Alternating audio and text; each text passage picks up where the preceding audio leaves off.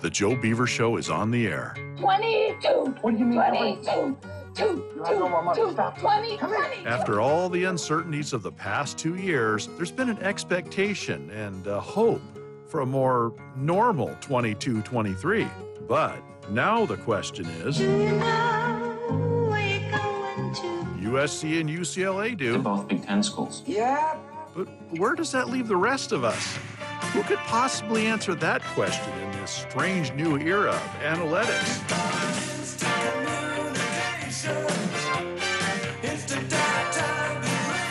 Mad transfers. How did it get here? Well, it looks to me like you portaled it. Oh, what? You know, portal from wherever you were to here. What's that? It's a different kind of portal. It's just changed so radically, and we're all running to catch up. And realignments. They're both Big Ten schools. Yeah. All we do know is the boys are back, and the Joe Beaver Show plots its own course. Now, there are a few more topics that we have to cover.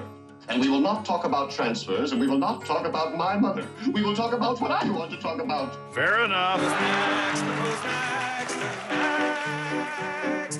Who's next? Joe Beaver is on 1240 Joe Radio.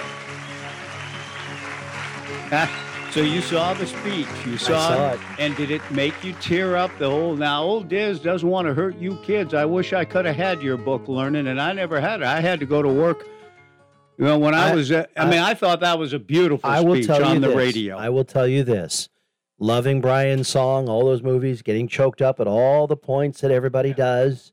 I did not get choked up at that. However, I loved that movie. Isn't it That's fun? my favorite It's a fun old movie. school black and white movie. Interesting. I could watch it multiple times. Isn't it good? I loved it. Yeah. I got choked up on many points in that movie where normal people wouldn't.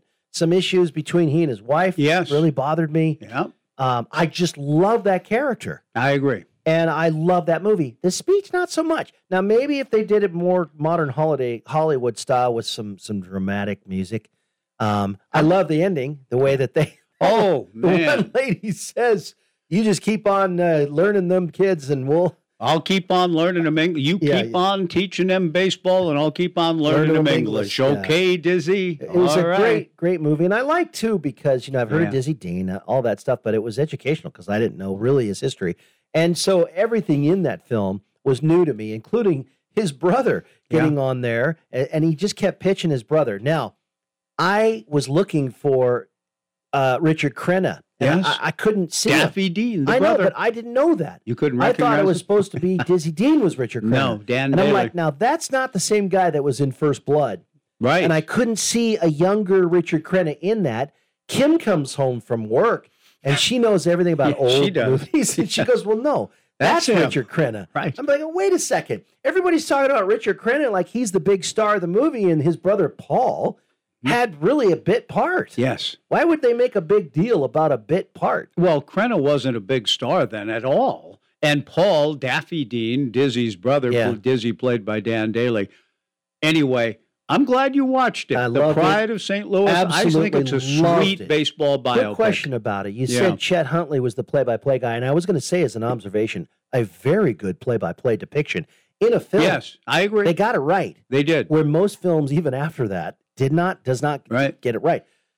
Chet Huntley was the guy in the booth that when Diz said, this will be my last broadcast, this is Dizzy Dean signing off, don't forget to touch all the bases, or something to that effect. Yeah. Because I'm done, and if I'm hurting you kids, the speech where he says, I've been told that I've been hurting you kids who are trying to go to school and education. I wish I would have had one. That's the best and most important thing. It was a great and he speech. quits on the air. Yeah. That's a true story. And, Hollywood embellishes a lot of things, but that was so good they didn't, and speaking of which, Jeff Manning, 1130, the Oregonian business writer, finance writer, sports business writer. How real was that? Yeah, we're going to get Jeff on, who did the deep dive into Nike, because I saw Air the other day, and so it's back on my mind. Yeah. He'll join us. Kate Maxim from the women's rowing team will join us at 12:30, and we may have somebody to slide in today at 12:05. It could be Dave Dangler. It could be Rich Price. It could be Jim Joyce, a portrait of the umpire as a young man. Jim Joyce, a former Major League umpire who can help us with the play. Oh, yeah. And the force out, a second base play from the other day, because that's the play that keeps giving in terms of generating questions and so on. But quick question. Chet Huntley is the guy that chases him and says, Diz, come back, come back. Were there two when they depicted play-by-play? Because one guy was very good. The other guy, there was another guy that looked a little fuller in the face, and he was very good as well. Yeah. Well, Chet Huntley's the guy at the end when Chet says, buy your cards and letters. Yeah. We understand that Dizzy's summing up of the game is one of your favorite parts. So here's Dizzy Dean with the sum up of the game. Right. And that's Chet Huntley introducing Dizzy. Summary today because I'm here to say this is my last broadcast. I was very upset that his wife left him. I didn't like that. Well, I know, but she just gave up on it. And they were in love the whole time. It's a sweet, sweet movie. And the final, the knock on the door. Yeah. And the little boy, can Dizzy come out and play? Which wasn't good for their marriage because she had given him this speech about you're a child. You're a child. You need to grow up. And then she leaves him. And then, after everything's done, the kids come to the door. She comes back home and the kids she's okay with him being a child. Dizzy come out and play. That was one of my favorite lines my mom used to say. Because I would go down the street. And there was a Buster and Donna lived down the street. And Buster was pretty well on in years. But I would walk down the street sometimes and knock on the door. Can Buster come out and play? And Donna would say, yeah, and Buster would come out and we'd play catch or shoot hoops together. Oh, that's nice. After seeing the old, Pride of St. Louis. Anyway, I'm glad you saw it. Sweet, very sweet. Good morning, John. Welcome to the Joe Beaver Show. Welcome home. Good call last night. Good game last night. Important game. Yeah. Good game. Yeah. It was. And open phones right now for anybody that wants to text or call or comment on anything. But that's a good win for the team. The Beavers are back in the discussion now of hosting. Yes. Which a few weeks ago, just make the tournament. Just get in somehow. Now to the point, because they're 19-5 over the last 24 games, a couple of sweeps mixed in, Utah coming, and they're probably going to keep the drive alive to host again. They're probably going to need to sweep that series. Dave from Tumwater was, when I talked about I'd be satisfied with 4-2, that's just that's the anxious one in me at all things at all times when it comes to the game of baseball. But even last night didn't start well, and the team again persevered to fall behind and work their way back in. I like the resilience the team is showing, the way they're playing. If you have any comments or thoughts about it, even a little bit of drama at the end, these games are ending with people, there's attitudes, there's fire, there's chippiness, there's, controversy. Yeah. Last night ended a little bit that way. And so if you have any thoughts, comments, making Mason Guerra move a foot over to get into the on-deck circle and, just weird things going on. See, that's weird because they never make you do that. They rarely, if ever, do. I've seen games where guys are 2 feet away from the on-deck circle. Yeah, way away. They're trying to get that look at the pitches. Exactly. In fact, just the other day, there was a guy who was 3 feet to the left of the visitor's deal, and I looked at that and I thought, oh, he's really trying to get a look. Absolutely. And it's rarely enforced. But the first base umpire made Mason Guerra move about a foot to get closer to the on-deck circle. And yet in the following half inning and innings thereafter, Oregon had guys way out of it. Yeah, you can't do that. Getting as close as they can to the plate. And I normally wouldn't care. I may comment on it. Yeah. But I wouldn't care that much about it. But once one umpire made it an issue for a Beaver player to move closer, it's got to be then, fair. Hey, come on, get that guy back in the circle. Absolutely. Then. I was at a place recently. I think it was Diamondbacks, Chase Field. Is that what they call it? Mm-hmm.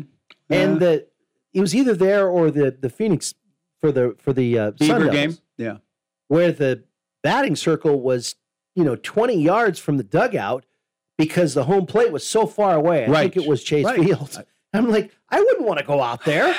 You're 2 feet away from the home, a foul ball to your head, and you're 25 feet from the dugout. There are photographs of photographers that fascinate me from baseball anthology books I don't know if this is actually, if they would allow, if this is during BP, if it's just photo opportunities, but I'm sure some of you have seen those photographs, Joe DiMaggio or others at the plate, with photographers in foul territory, crouched, a bunch of them taking photographs of the batter at the plate. It looks like real live action, too. You see a catcher in full gear and an umpire. So was there a time in life, Carl Masdam? Was there a time in life when a photographer, okay, it's the fourth inning, this is the half inning where photographers can be all over the field? I mean, I don't know.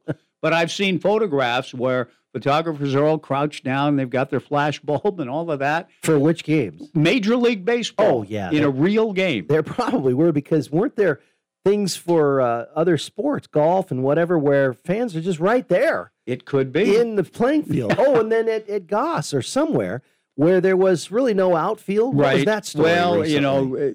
Yeah, that could be, but the rope, there would be a rope to hold fans in. Right. And that rope would move according to the whim of the Beaver defender running over. Let's move the rope, fans move back. And then Bobo Brayton would get mad because Bobo, the head coach at, not Bobo, Buck Bailey. Buck Bailey, the pre-Bailey Brayton Field, Buck Bailey, when his guys would try to get over, the fans would hold their ground, and the security people holding the ropes wouldn't let them move in. But then when the Beaver player was pursuing a ball, okay, everybody move back. I mean, Buck got so mad at that umpire about that for not enforcing the rule consistently for both teams that the next game, that same umpire at Howe Field in Eugene, that same umpire was working when Buck took his team down the road to Eugene to play at Howe Field. And in the very beginning of the game, the third base umpire, Buck, was yelling at him about something, and the guy you didn't make the call. Yeah. He was still mad about what happened at Coleman Field. So a little dribbler gets hit to Buck Bailey in the third base box, and he picks the ball up and just out of anger throws it on top of Matt Court, and gets ejected from the game by that guy because he was still angry from the game in Corvallis where we had this moving rope based on the situation. Yeah. Only in baseball. Then you get the photographers that are virtually behind home plate. I know it. It's strange times. So, yeah, the whole on deck thing. Last night's game had interesting elements to it, but the Beavers in this, Jim Wilson texted me this morning. Maybe I didn't fully understand the magnitude. It's the Peter Sellers. Do you realize the enormity of what you just said?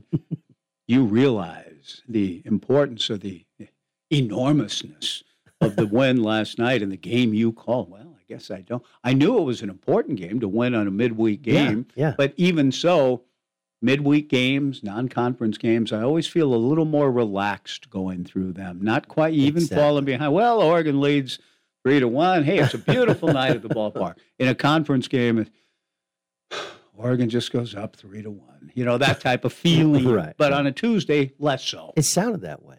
Very relaxed. Very relaxed. Just comfortable as can be. But maybe I shouldn't have been if I would have understood the magnitude. Jim texted me this morning. That was a big win. For hosting purposes, RPI purposes. Yeah, I don't know. Maybe he's right. Maybe all of you follow those things closely. Maybe you can call, text, and say, yeah, here's why. Jim's right, and it was big because you won 3 out of 4 on the season against a team with a higher RPI than you. Yeah. You don't get as much credit in the RPI for beating a team in your own ballpark, but the Oregon has the NCAA's highest rated RPI. They're 18 as of last night. And the For Beavers, all Pac-12 teams? Beavers were at 27, but Oregon 18, Stanford 19, Beavers at 27. And it's not much movement if you win at home? Right. That's too bad. It is. But anytime you beat a team higher than you, it should be good movement. But the home and away does make a big difference in that. But it was a good win. It was a really good win, and in the end, a dominant win. And in the end, too, a little bit of the old Civil War rivalry feeling that has gone on. These two teams began to play each other 116 years ago. in that year, one game was in Eugene and the other was at Coleman Field. That was the first year of the series. The two teams playing baseball in 1907. One in Eugene. I'm not sure what the field was. Maybe how. I don't know. I don't know where Oregon had an old baseball field. But for the Beavers, Coleman, the ballpark where it is now, the first time they hosted Oregon was in 1907. So they've been at this thing a long time. And even with the 28-year hiatus, they've played each other a lot, the bitterness, the rivalry. But the Beavers have had, and I mentioned this last night, just being happy the Beavers won again. But Jack Riley finished his run 28-12, and the Beavers have come back, are 45-24 since the reinstatement. So I think I think that's 73-36 Beavers over the last whatever many years Jack compiled over his last 7. I think he went 28-12. The Beavers have come back since the reinstatement. 45-24. And 8 of 9? Yeah, I believe that's what it is. Well, it's good. It's good. The time they built and redid things was when Oregon State was beginning national prominence. And I remember, and I've always said and have said, giving proper credit where it's due, Oregon got good and relevant pretty quickly, I thought. I was surprised. I thought it would take them longer. They had a losing season in year one in 2009, many games under 500, but the following year, we're in a regional 2 years in. Well, they had Horton. They paid the big bucks. They paid the big bucks. They spent a lot of money on a brand new facility. They did. As you say, fell out of the sky, and there they have one of the nicest facilities in the league. And the Nike brand. The coach. Okay, fine. But Horton got them into a winning situation, and they've continued that. They still lead in the conference standings, but you get 3 out of 4 in the series, and that means a ton. It does, and I think there was a little frustration on the other guy's part for losing again. And that may have led to a little bit of, whatever was going on at the end of the game. I don't know anything except for what I hear from Doug. TJ had video. And if it was from the video of Ryan Brown just doing a salute. Or Ben Ferrer. Doing just a little salute to finish off the game, it was nothing. It was mild. It was nothing. It wasn't. Yeah, it was, okay. I don't know how chippy it was. I wasn't there. Yeah, and it wasn't I've talked to people who were closer to it. I can't hear it as much with the closed window now, and even with open windows with the headsets on, you don't hear a lot of that crosstalk and stuff that goes on. But people who were closer said, hey, it really wasn't it wasn't extraordinarily hostile last night. But in the end, whatever was going on with Ben Ferrer, 1-2-3 inning, and the little salute and wave goodbye, that rankled the Oregon people a little bit. And, but it was clearly there was a bit of a confrontation between Mitch and Mark Wasikowski. Mark coming across, pointed towards Ben or said something. And Mitch kind of quickly got up and said, hey, that's my domain. I'll take care of it. Right. And there was a little almost chest to chest between the two of them in the handshake line. You got to do a lot to make Mitch mad because he's one of the most amiable characters. Yes, he is. And I know he is friends and wants to be friends in good spirit with all of his colleagues in the conference. For the most part. Yeah. Everybody's a competitor. Right. But I don't see anywhere where he would seek anything out. So that's very interesting. I don't know what happened, but it makes for good radio. Let's take a break. If you have any texts about last night's game, any other elements, aspects to it, feel free, 497-5356, or a quick call, which we can get before we visit with Jeff Manning of the Oregonian. We may slot someone in at 12:05 today, but for now it's open. 12:30, Kate Maxim. After our really enjoyable conversation with Gabe Winkler yesterday, we'll visit with Kate about what's going on within the Oregon State women's rowing program. No show Marino tomorrow. We'll be off with Mariner baseball, but then back Friday with an extravaganza, dear. In the park. At 130 Southwest 1st Avenue, downtown Albany, Weatherford Thompson Attorneys at Law. Formerly Weatherford Thompson, Cogill, Black & Schultz Attorneys at Law, hosting us for our annual picnic, and look forward to seeing you down there with a free lunch and tickets to give away and prizes, gift cards from Albany merchants downtown. It'll be a lot of fun, as it always is. That's Friday from 11 to 1. Open phones, 497-5356. Thanks for joining us on 1240 Joe Radio. Locally owned and operated Lifetime Gutters does more than just new gutter installations with guaranteed quality craftsmanship at competitive prices backed by a lifetime warranty. Lifetime Gutters can also protect and extend the life of your roof with regular moss treatments and maintenance. Does your home, gutters, and sidewalks need a spring cleaning? Lifetime Gutters can handle that too. Serving residential and commercial properties in the Mid-Valley, call Lifetime Gutters today to schedule your no-cost estimate. Online at lifetime-gutters.com. Futon Man isn't just about futons anymore. In addition to futons, futon frames, and covers, Futon Man now also carries platform beds, bunk beds, and can even make custom mattresses for your RV. So if you're expecting out-of-town guests and you're not sure where they're going to sleep, you could head out a bedroom to the house, or an easier solution would be to stop by Futon Man, 2 miles north of Corvallis on Highway 99, or online at futon-man.com.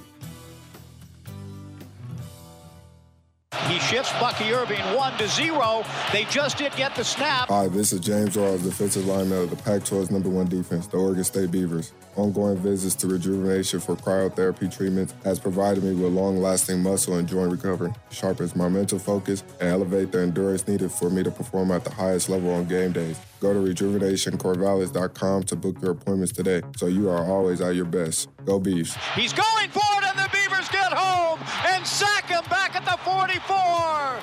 James Rawls. Leading off this inning for your tax and wealth management team is David Mendenhall. Batting second, Bill Heck. And batting third, Robert Berry. It's always important to have a talented lineup. The same is true if you need some advice on personal or business tax planning or just some help with financial strategy. With over 40 years in business, Tax and Wealth Management has the experience you need to hit that home run. Call or stop by Tax and Wealth Management in Corvallis, your hometown tax team, and start your journey on the road to success. Hi, everybody. This is Mike Parker. We recently had the need to replace some major appliances, and I'm delighted to report that we called Brandon and his team at Kellenberger Appliance in Lebanon. We couldn't be happier with our experience. They answered all of our questions, put us in the best deal, and promptly delivered and installed a new washer and dryer. When you're in need of an appliance, I strongly encourage you to call Kellenberger Appliance, visit kellenbergers.com, or stop by Kellenberger Appliance at 21 North Main Street in Lebanon. A big thank you from the Parkers to Kellenberger Appliance. Unified Insurance Group is your local independent insurance agency in Corvallis. They represent numerous insurance companies and specialize in auto, home, and business insurance. See Mike Eves, Taylor Starr, and Tom Worth. They'll help find an insurance plan that works best for you. If you're looking for auto, home, or business insurance, see the Unified Insurance Group, 320 Southwest 3rd Street in downtown Corvallis. They're your hometown team, always putting you first. The Joe Beaver Show, Mike Parker with John Warren. Jeff Manning from the Oregonian will join us to talk about accuracies, inaccuracies, and take on the role of film critic about the film Air, and a little bit more, too, about the passing, not within the past year, of Dan Wyden from Wyden and Kennedy and the brilliance of those ad campaigns, Bo Knows, Just Do It, the Barkley, I Am Not a Role Model. And that was a fertile time in the 90s, late 80s and 90s. Yeah. For Nike and its relationship with Wyden and Kennedy and those amazing, unforgettable ads. Yeah. And Mike and the Michael Jordan, Spike Lee. I mean, there were a lot of things going on in that era. But before we do that, we want to sneak in a call from John on the Downward Dog phone line. Hello, John.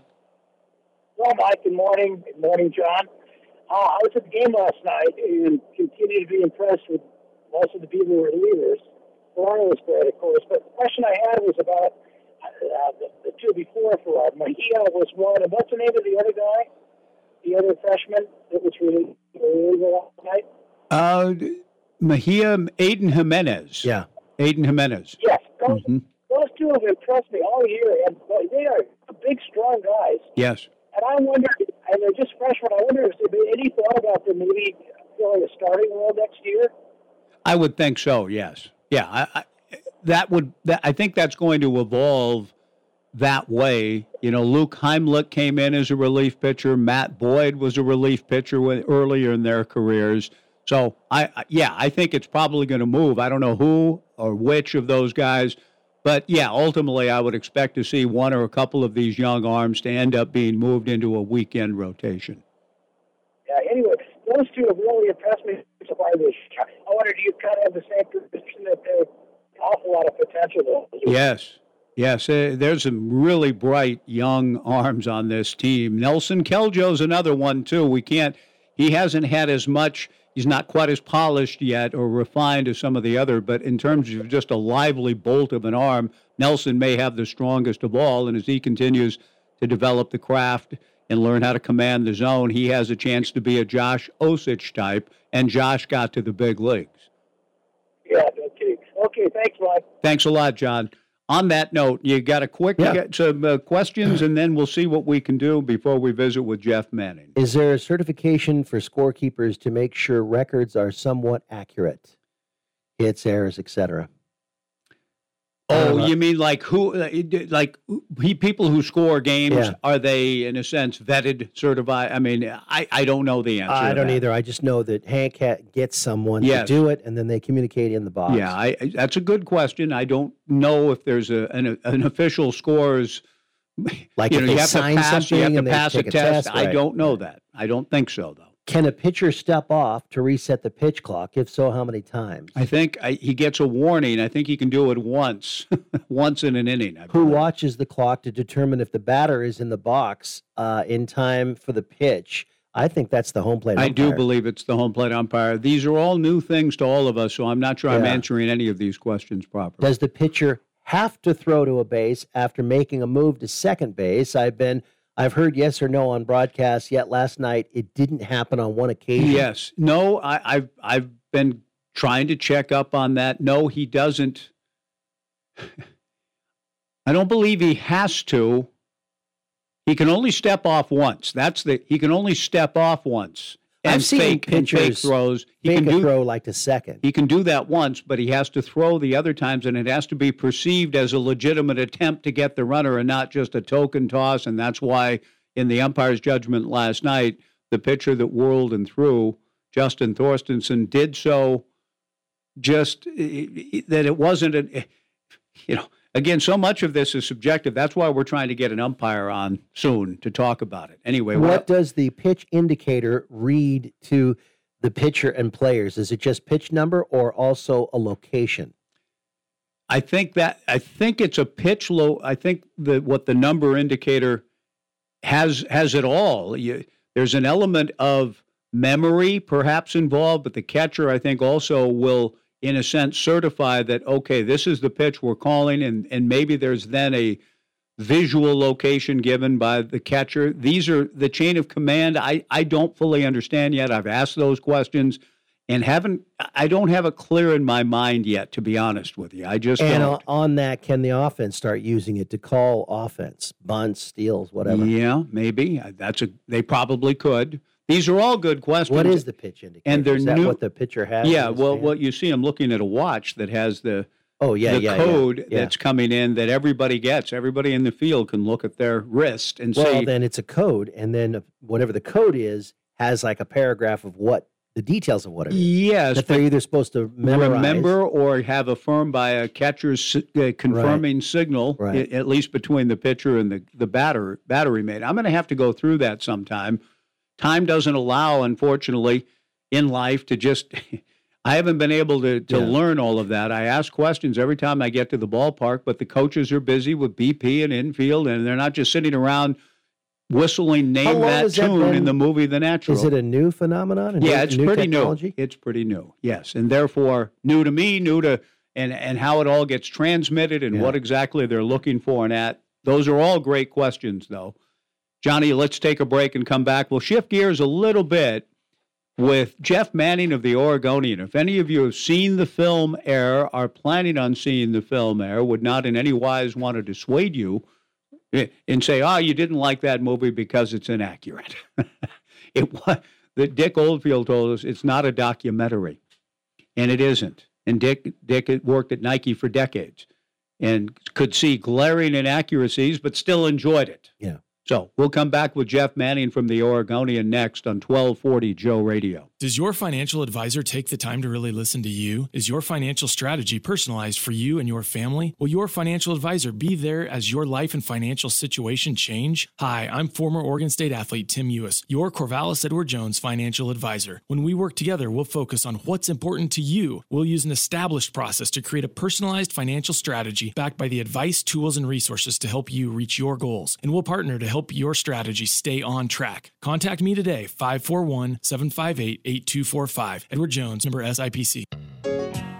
When you think of Albans, you think plumbing. And when you think of plumbing, you think water. Hi, this is Katie Albin. Some plumbing projects don't have anything to do with water. At Albin's Plumbing, we also work with natural gas and propane lines. So if you need a gas line for home heating, cooking, or for a gas water heater, give us a call. At Albin's Plumbing, plumbing's all we do. Call 754-8282, Albin's Plumbing. It is a pleasure to welcome to the Joe Beaver Show. Next hour, Kate Maxim, and we may slip in the umpire. I'm hoping to reach out to Jim Joyce. That'd be great. To talk about the play from the end of the Beavers game against Arizona from the perspective of a major league umpire and kind of bizarre scenarios that come up in baseball more often than any other game, and all of the aspects to a particular call. So we'll see if we can connect with Jim Joyce today, former major league umpire and a longtime Portland resident, as is our next guest, Jeff Manning, who covers business, power, and money for the Oregonian, business and finance, health, and sports on occasion. I see in one of the profile pieces for our guest, basketball, college basketball, in this sort of montage of subjects that Jeff Manning covers. So basketball is a piece of it, and wrote an in-depth story a few years ago on the loyalty game, on how shoe company money reshaped youth basketball from about 5 years ago. Great investigative reporter, and recently film critic in a sense, too, as he went out and visited with Nike executives about the film Air, which has played mostly to positive reviews, I think, from movie critics. Ben Affleck, Matt Damon, Air, and the telling of the story of how Nike landed the shoe contract with Michael Jordan. Jeff Manning, kind enough to join us. Jeff, good morning. Thanks for your time today. How are you? I'm well, Mike. Thank you. Thanks for coming on. You know, that you write in your article that appeared recently in the Oregonian, quote, "The film, which premiered Wednesday, is powerful vindication for the 83-year-old Sonny Vaccaro, who has long felt he didn't get the credit he deserved for landing Jordan and helping to build the world's best-known sports marketing campaign." You quote Sonny in your story, Sonny Vaccaro, played by Matt Damon in the film. Sonny, quote, "I didn't feel like I needed vindication. I just wanted someone to tell the truth," unquote. So I want to start right there. It's a big question and takes in a lot of issues. But did the film tell the truth or even get close to it, or what, in your view? I think it came close in terms of at least letting the public know that Sonny was a major player in the whole deal. I thought it was inaccurate in that it gave him way too much credit in terms of the marketing campaign. And so, you know, I would say that I've always liked Sonny, and he's just a character. He's just the ultimate basketball character. And it did make me sad that he had left Nike under some real bad circumstances, bad blood, and he was a major player for the company, and he was sort of written out of the history books. Yeah, and yet I wonder, too, in your wide-ranging story, you quote Rick Long, who was a good friend of Peter Moore's, the shoe designer and maker depicted in an odd way by the actor Matthew Marr in the film Air. You quote Rick Long as saying, quote, "With Rob Strasser and with Rob and Peter gone, Sonny told the story he wanted," unquote. Is there some truth in that? Yes, there certainly is. I mean, I think that I'm no critic, but and I love Jason Bateman, but his portrayal of Strasser as some sort of cubicle monkey, cautious and overwrought and always nervous about what management's going to think, that is so far from reality.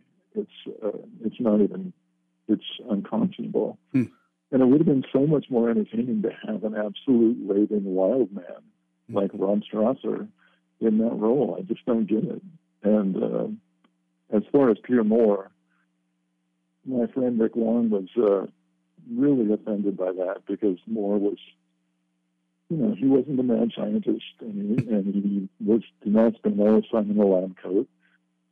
He was not some eccentric dude that, hung out in the basement. So, why film directors and producers think they need to do that, I have no idea. But, I'm not a film critic. Yeah, and should we take what Howard White portrayed entertainingly, I thought, in the film by Chris Tucker? I enjoyed the character. I don't know how close that was to reality, never having met or visited Howard White. Howard seems to, of the Nike executives, former and so on, that you quote in your excellent story recently, Jeff, seemed to really like it and kind of almost said to all of us, nitpicking at everything, relax. It depicts the spirit of the times and the story fairly well. I mean, is Howard right about that in your big picture view? Yes, he is. And, you're exactly right. When you're this close to it, it's easy to lose perspective. And, the producers, including, Affleck and Damon, they want to make money and they want to tell a story. And they chose the way. I don't know if the truth would have been any less entertaining, but that's the way they did it. It's their money, and they're entitled to do whatever they want, I guess. Jeff Manning, our guest from the Oregonian. And Jeff, this is John. All of that said, I mean, we've established, okay, that, it's not what it was. But I do have a question about the depiction of Phil Knight, in that it made him look like he had no power and had to worry about the board. Yet through the years, through the decades, growing up with all of this, he's made out to be the king, the god, the guy that can do anything he wants. Was that just for Hollywood purposes, or was there some truth? Because I don't know business that a CEO has to worry about the board on a $250,000 decision. Well, remember now, it was in the mid-'80s, and it was a different era in terms of the athletic shoe business. Nike was not the completely dominant machine that it is today. It was, it was the time when Reebok was coming on strong, and the diversification moves by Nike to go beyond running was still sort of struggling. Basketball was sort of a different world for them. Thanks to Sonny, they had made huge inroads with the college coaches, and they were cutting deals left and right with them. This was before they were doing school deals, and so they would do all these endorsement deals with coaches who could then tell their team members, you will be wearing this brand. So that was working for them, but they needed something in the NBA, and they weren't really a player there.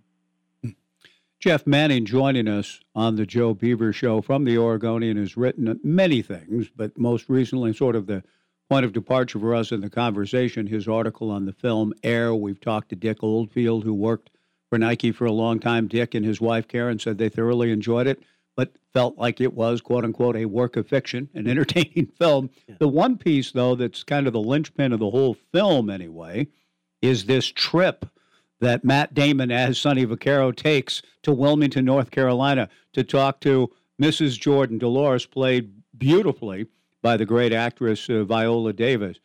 Now, you in your story say that Rob Strasser's widow, Julie, said it was Rob that made that trip. I mean, that means if that's true, that's an utterly different kind of story. Where do you come out on that, Jeff? That is a real tough one.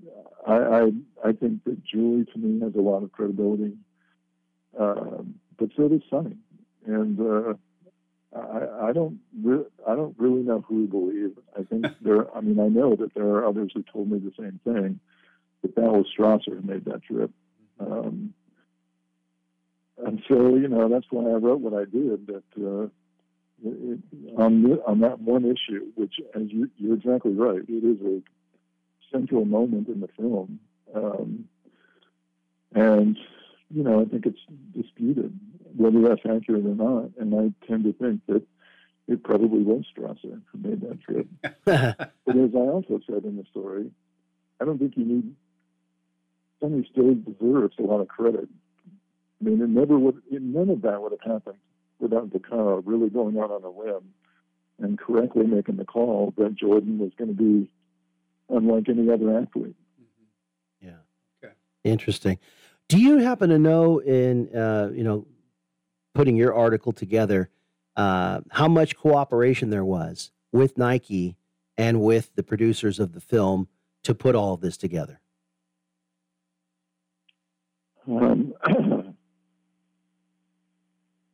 I have tried to get at that angle, and it's tough to get anything out of Nike about anything, for me anyway. And so I really don't know how much cooperation there was. I think that that would have been very complicated because of something they don't touch upon at all in the film is that the subsequent bad blood between just about all of the principals in this film and the company.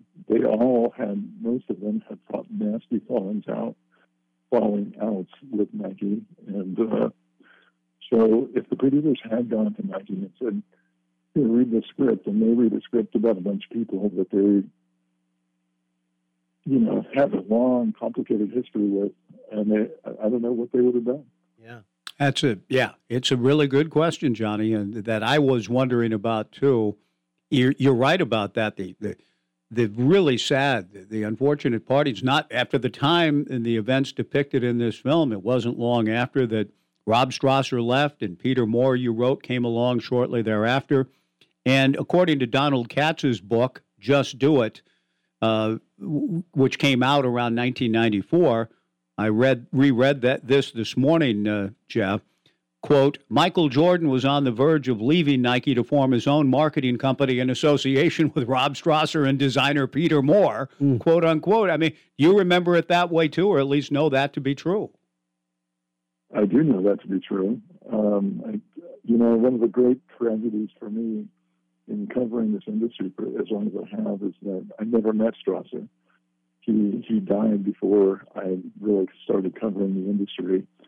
So all I've done is hear about him from everybody as the hard driving marketing genius of the company, but I never met him. But I do know that Jordan felt a lot of allegiance to him, and as did Vaccaro, and they were close to pulling off some sort of deal, and it never happened. Sonny was fired in 1991 also by Phil. Phil fired him, and you quote Sonny as saying to this day, or at least not a quote, but you said Vaccaro told you he still doesn't know why.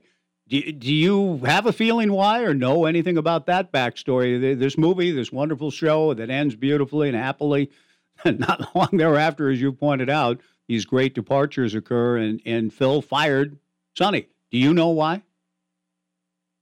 I don't think I'll ever really know why. There's a lot of theories, and depending on what side of history you're on, are you pro Sonny or pro Phil? That's which version of the story you're going to tend to believe.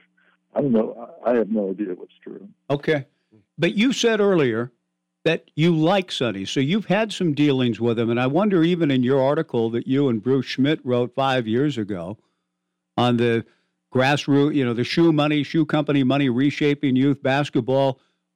Right. What did you talk to Sonny for that story then? All those years later, I mean, he was the original grassroots guy, wasn't he? And how long have you kind of known Sonny and followed his career? Boy, I've known him what seems like forever. I remember back in the day when the newsroom was huge and we could afford things like this. They sent me to the NBA All-Star game. when I remember it may have been Allen Iverson's rookie season, and he was quite the sensation. And I ran into Sonny back there, who I only talked to on the phone at that point, and I was having some complications with my hotel, and said, "Well, come with me." And he took me up to this quiet little brownstone hotel up in the Upper East Side, and I didn't know New York at all. And I'll never forget the way that he went out of his way to give me a hand, and because I was clearly out of my element, and I really appreciated that. And he's a genuinely nice guy, and he's a genuine character. He's the real deal when it comes to a genius for spotting talent.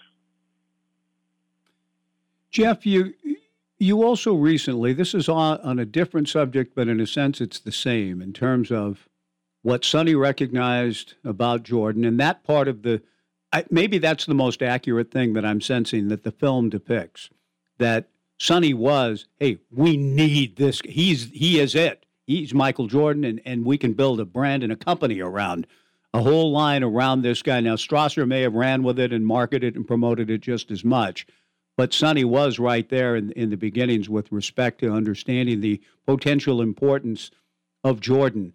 But what about, and you've written about, and I heard you on a podcast recently sharing thoughts.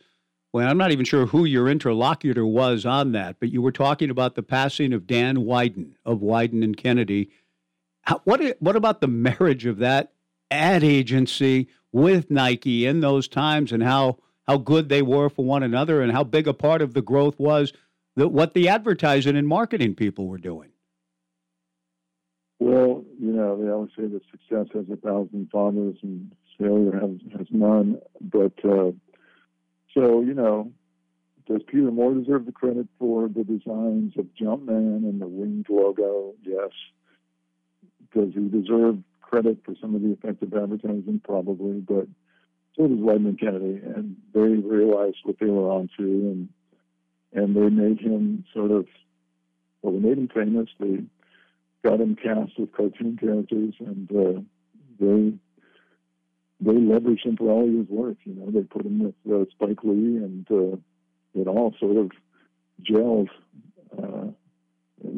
Jordan could make any ad effective, and they really realized that and used him heavily.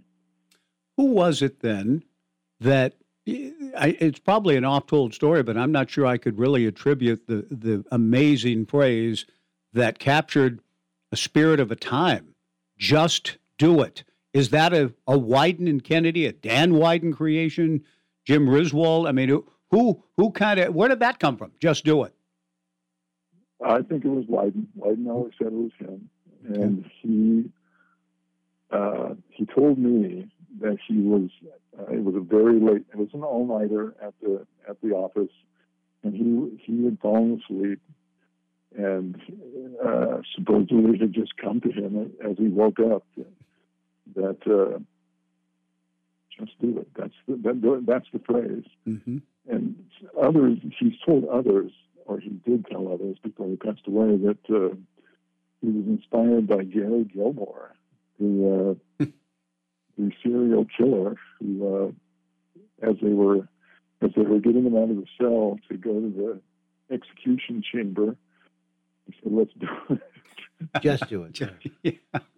That was depicted in the film. In the Gary Gilmore film? No, in this film. Oh, in the movie Air? Yeah, yeah, it does come up. That's right. Yeah, that is true.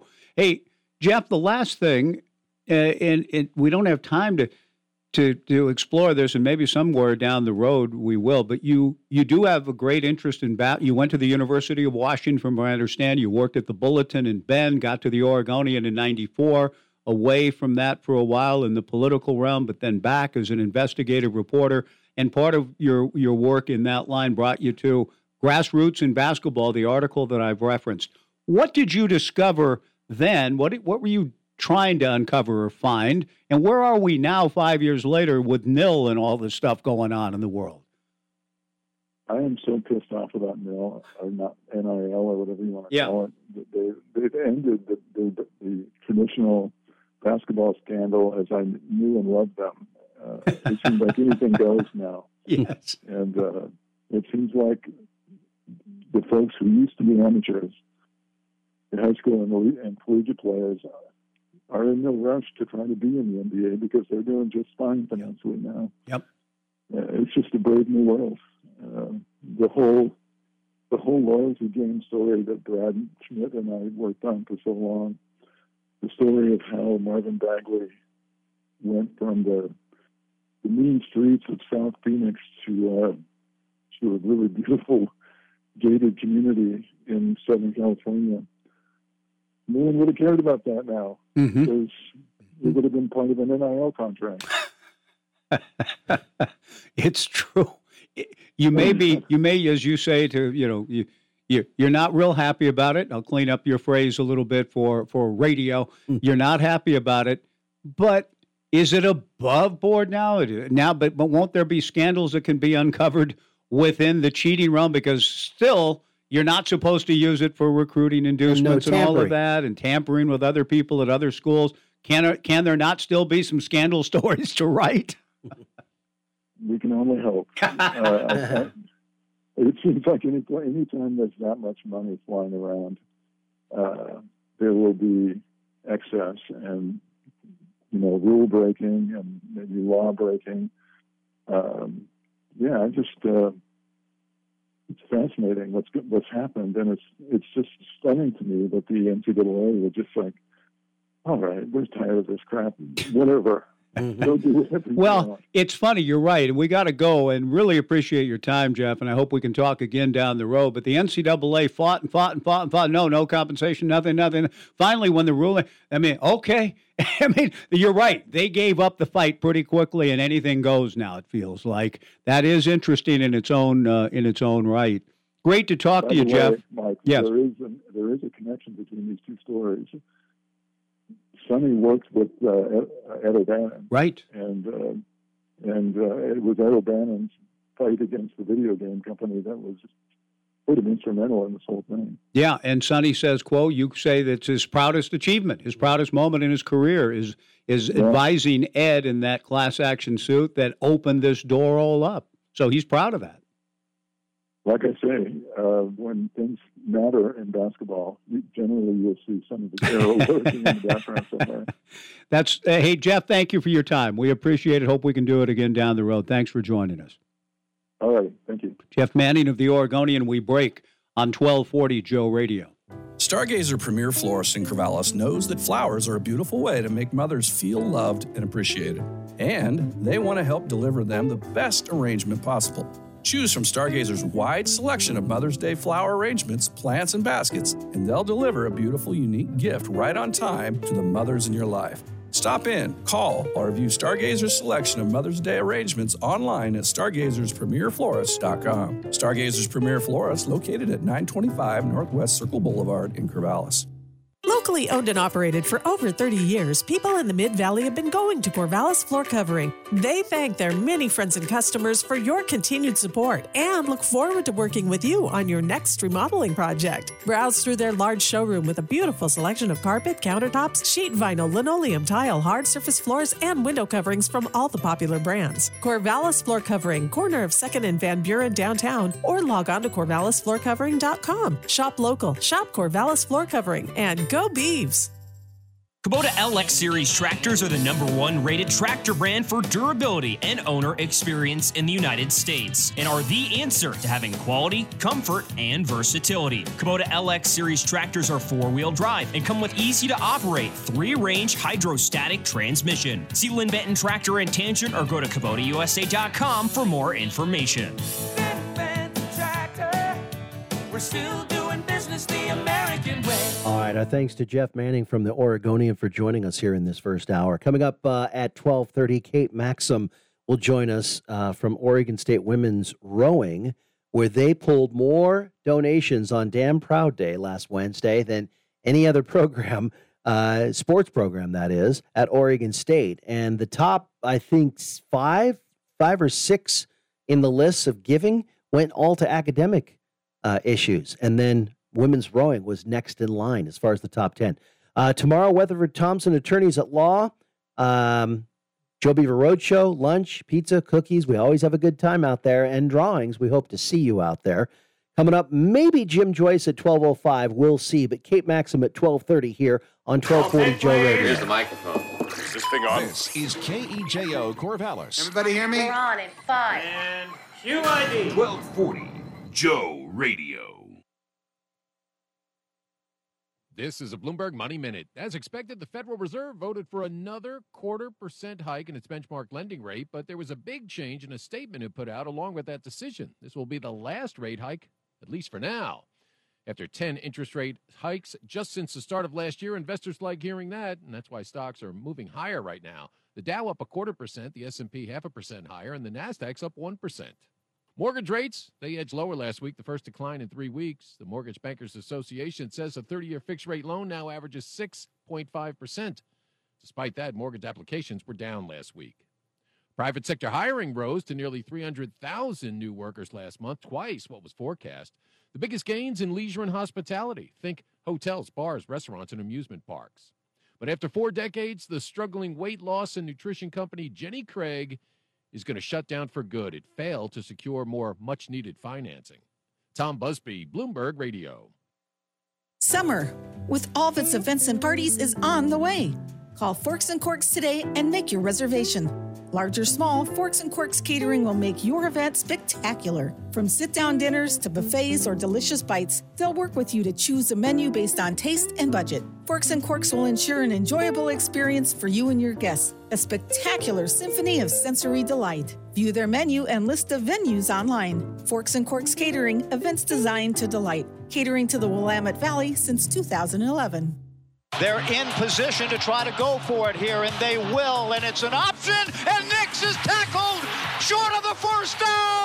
Hi, this is Ryan Cooper Jr., defensive back for Oregon State Beavers. We earned the leader of the pack by playing fast and playing together.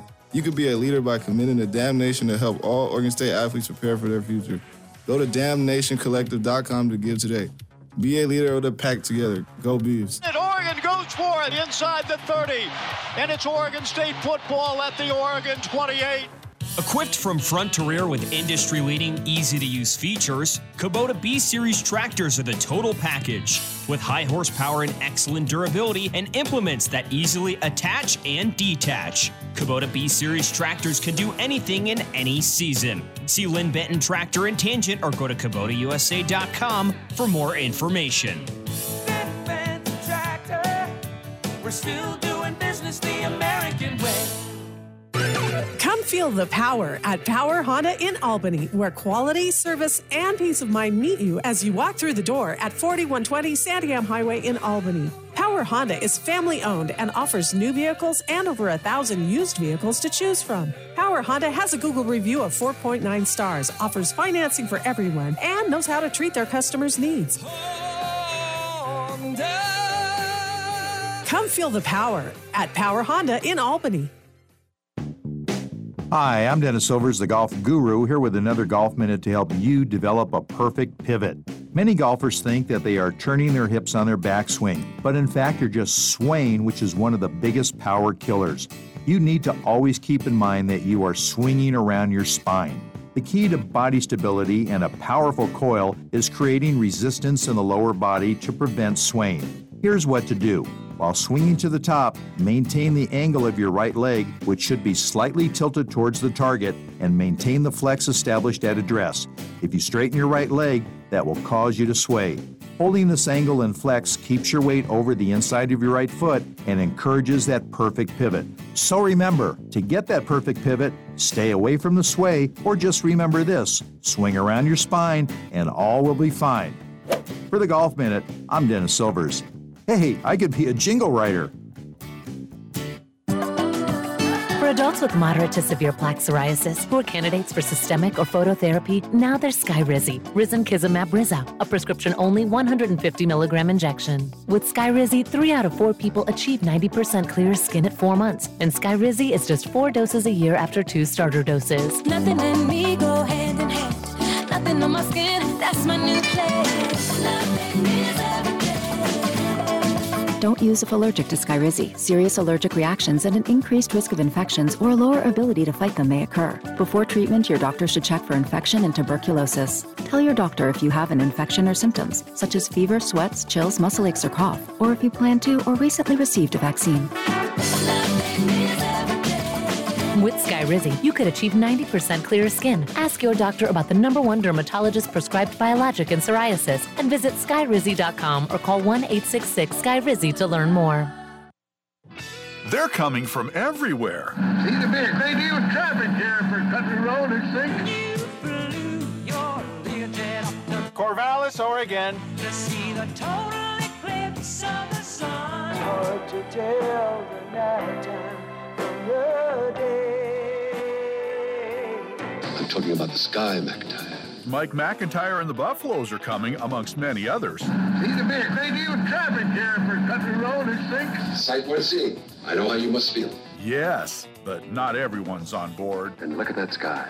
You look at it. But for everyone else, excitement is sky high for life in Corvallis. Star is amazing. There seems to be a lot happening in it all the time. If it's happening, you'll hear about it on the Joe Beaver Show. I'm expecting something special from there. Keep your eyes skinned. I want reports. Oh, you'll get reports, all right. The best reports on the Joe Beaver Show with John Warren and Mike Parker. Nothing I can say, a total eclipse of the heart. And away we go with the Joe Beaver Show on 1240 Joe Radio. Good afternoon. Good afternoon. Mike is on the phone right now with Jim Joyce. I think he is going to get him as a guest. So we'll hopefully be speaking with a former Major League Baseball umpire from Portland, Jim Joyce, to talk about a number of things that have come up, especially from the Arizona series, that last play on Sunday, so on and so forth. Anyway, welcome to the program. Got a lot to start this hour with. Just got an interesting text from Robert Hirsch, and I was talking to Mike about it, Robert, immediately after that interview. The last two interviews we've done, yesterday with Harold Reynolds, and then just now with Jeff Manning of the Oregonian, were really hard to understand. They were what we call in the business in the mud, really low, muffled. You couldn't hear it very well. That's not on our end. That's on the phone caller's end, and there is nothing we can do about it. No matter the greatest audio processing in the world, and it's just hard to hear. So, Robert, you're correct. It was difficult to hear. Nothing we can do about it, and but I'm concerned about it. I don't want that to happen, especially when we get big time guests. Let's hope our next guest, whom I'm about to call, yes, you are, will actually have a decent phone line, and it'll sound good. And he just called us back. His name is Jim Joyce. He is related to the guy I asked. That's the first question I asked Jim when I met him years ago. Jim Joyce, James Joyce. I think he's Jim Joyce III. Yeah. He goes, yeah, I'm related. That night, I think, at a Portland Beavers baseball game, I said, well, here's Jim Joyce behind the plate. A portrait of an umpire as a young man, Jim Joyce. A book I was required to read in college and still like, A Portrait of the Artist as a Young Man, James Joyce. Author of Ulysses, famous author. Kim right now is going, oh, yeah, James Joyce. Yeah, James Joyce.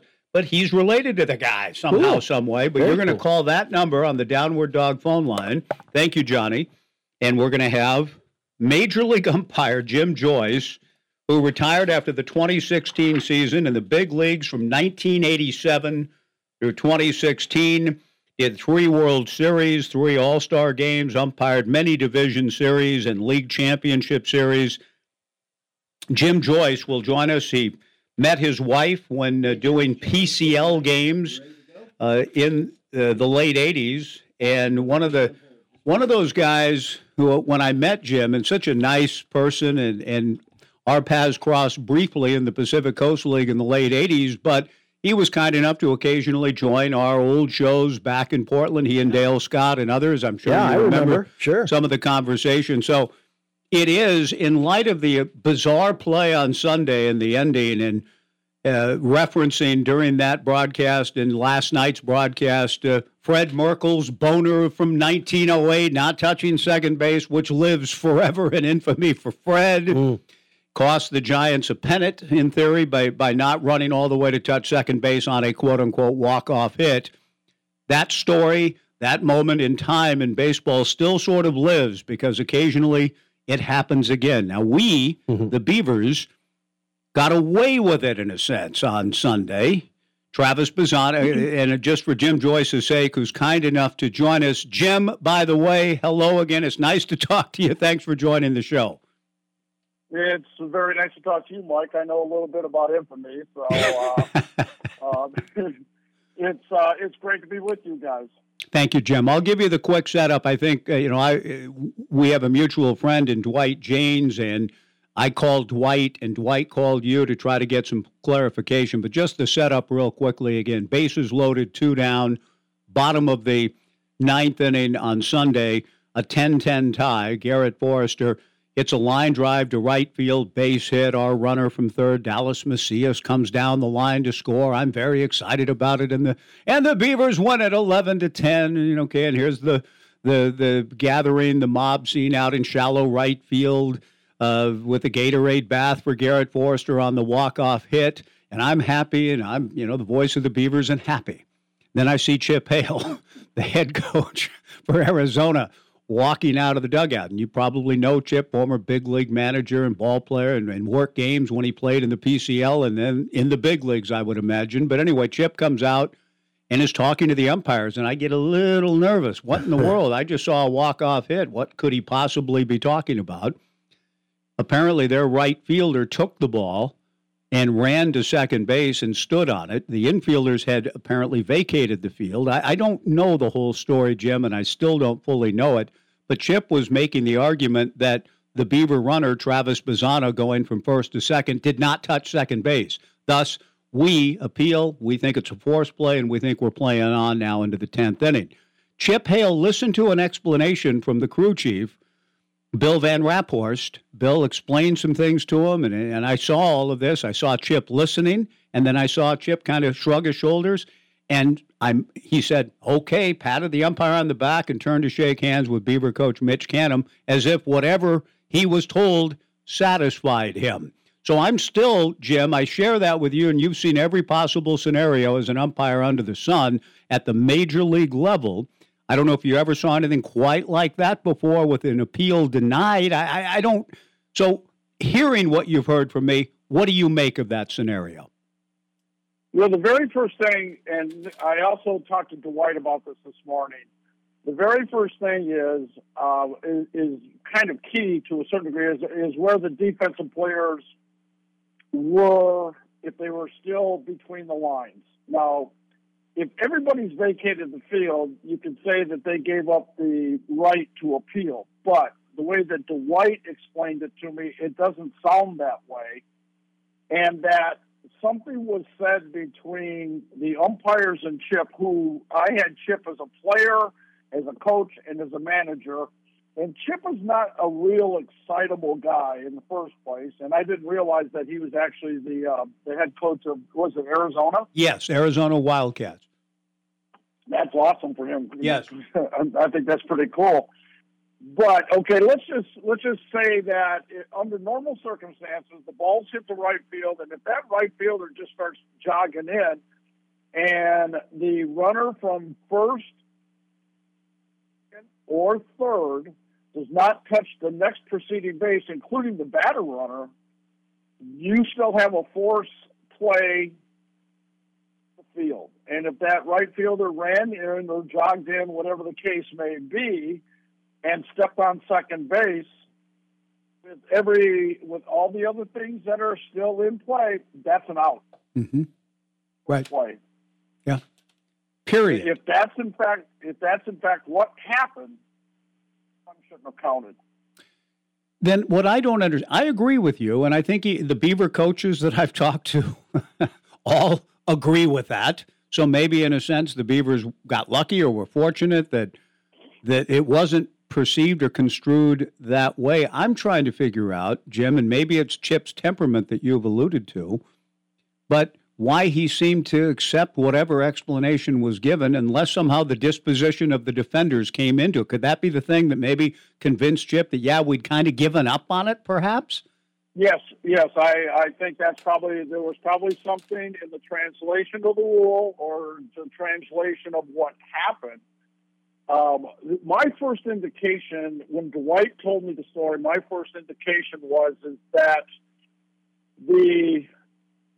and I'm not going to put the blame on the umpires at all on this. You know me well enough. I would never do that. Right. But if there was a mistaken identity that somebody had said that this was a time play and that the runner from third had scored before the out was recorded, I can see that discussion going on in the field. I actually had something similar to that in Arizona, and I had bases loaded, and I had only one out on the field and a base hit to right field. Everybody was running, and the left fielder threw the ball to third base, and then the third baseman actually threw the ball to second base because the runner from first was dogging it, and he didn't make it to second. And we actually had a double play. Then, like if it was a ground ball hit to the third base, right? And the run scored or crossed the plate. My partner scored the run, and I'm standing out in the outfield, and I'm saying to myself, "Something's wrong. Something's not quite right here." And all of a sudden, it hit me. This is nothing but a double play. Just not a double play that I've ever seen before. It went from left field to third. It went from 7 to 5 to 4, which is, you don't see that. And so I actually had to walk into my partner and I asked him, I said, "Paul, did you score this run?" And he said, "Yes, I did." I said, "We have to take it down because this is a double play. It's a forced play issue." Bob Melvin actually was the manager of the Diamondbacks at the time, so that's how far back it was. And he had trouble grasping it also until I finally said, "Bob, this is no different than a ground ball to the shortstop that goes from second to first. The only difference is this went from the outfield to third to second. And it's not and he tried to bring up the time play issue. I said, "Bob, a time play is taken off the board when you have a forced play issue. Bases loaded, first, second, it's taken down. The forced play eliminates all runs that are scored." And I think that might have been part of the supposing in this, and that's what I'm thinking might have been said. And Jim, one other thing that kind of came up in the discussion about this was the amount of if the players were on the field and what could be done, it was over. They had already gone through a celebration, people were leaving the field and things like that. At what point in a situation like this do you guys, if it's a walk-off situation, spread everybody out and call it all back and say, we got to do this over again? The run doesn't score. Is there a point which you say, no, it's over? I actually saw something like that also in the big leagues. That also happened in Arizona. I told Dwight that play this morning, and this was also a bases-loaded situation, and it was a ball that was hitting the gap. And so they only needed one run. So when the run crossed the plate, the offensive team, and I'm not really sure, it was Arizona actually, they started celebrating, but the runner from first didn't go to second, and the runner from third didn't go second, didn't go to third. The security guard in left field came out on the field and picked up the baseball, and the left fielder waving his arms at him because he realized something was wrong. The security guard threw the baseball to the left fielder, the left fielder threw it to the shortstop, and they tried to appeal, and the umpires did not allow the appeal because the ball was dead, being picked up by a spectator. Ooh. And then that turned into a time play. And it was I was actually in replay for that one. But that was another one where the umpires had to explain that because where the ball was and who picked it up, the defensive player didn't provide the very first part of the play, so that eliminated the appeal situation, which was really kind of strange. But to answer your question more direct, it doesn't matter if there's a celebration going on or whatever. All the defensive team has to do is make the umpire aware of what they're doing And when they appeal, the umpire needs to rule on that. And it doesn't matter if there's offensive players on the field or whatever. Jim Joyce, Major League umpire from 1987 to 2016, joining us on the Joe Beaver Show. Who better to kind of help give us some clarity on this? There has been no modification of any of that.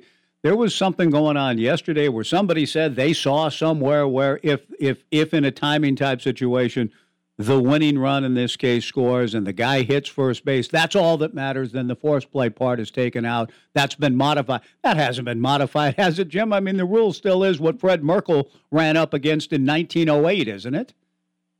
Right. I think Abner Doubleday wrote that one in, and it's never changed.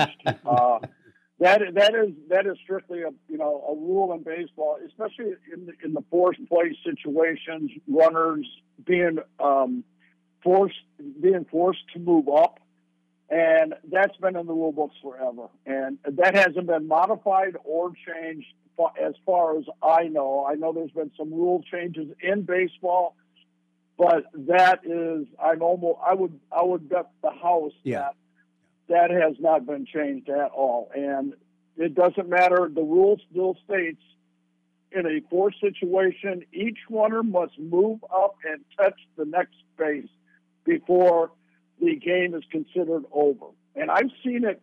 This is not that rare. I've seen it happen plenty of times. Mm-hmm. Jim, do you think Chip gave up too easily? Then perhaps, being the temperament that you described, he kind of took. Yeah, I saw him put his hands up in the air, kind of like, well, okay, patted Bill Van Raphorst on the back, and went over to shake hands with Mitch. Capitulating too easily, or was he given information that satisfied him? Evidently. Apparently, he was given information that satisfied him. Okay.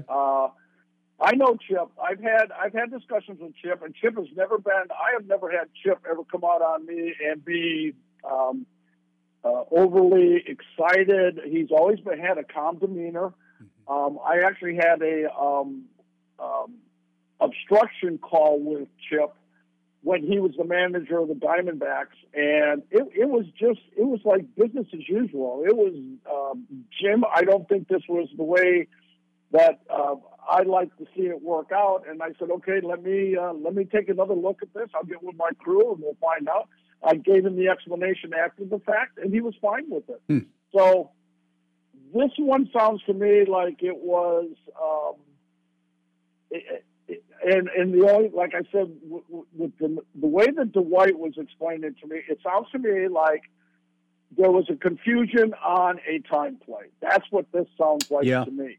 Not being there, not seeing it. But if I'm going to put a disclaimer on it, I would say that it probably was explained as a time play in one regard or the other. Yeah. And I mean, I know some of those guys that do the games down there, and they're all very competent umpires, and they do a great job. But that's what this sounds like to me. Okay. Well, if you ever we might even be able, and off the record, if you ever get any conversations with anybody about it, I find it's fascinating to me on a certain level, given how long the game's been going on. And you said this isn't so rare. I'm with you. I've read about enough situations like this, but it was unique to us. I'd never seen one quite like this. And one witness at the ballpark, a writer, Brooks Hatch, whom we really respect and appreciate, this is another aspect to it. Brooks said he watched to the end. I was busy doing my post-game stuff and not even watching some of this stuff, unfold on the field. Brooks said that he saw the Arizona defender step on the bag with the ball, and the umpire, Bill Van Raphorst, I think, saw him do that and immediately put the palm safe and said, no, he's everybody's safe in the moment. And then Chip, after the fact, came and asked about the appeal. So Bill knew what Chip was asking about, but still said safe. So maybe Bill thought our runner did touch the bag, but most witnesses say no, he didn't. Right. I'm going to revert back to a glitch, just a glitch that maybe everybody involved thought this was a time play, because that's the only way that I can see any way to explain it. Yeah. And, you know, without putting them in the jackpot, I'm thinking that there has to be a reason that the umpires did not enforce the force out rule. And the only thing I can there's only another thing I can think of is the defensive team has vacated the field. But I'm going to find that a little tough, because if the left fielder is coming in and he's going to go right to second base, that's hard for me to believe too. That they've given up. Yeah. And so, so I'm reverting back to the time, the time play rule. It's interesting. And it's very easy to go that route. I mean, you're thinking to yourself, well, the run scored and before the out was recorded, and I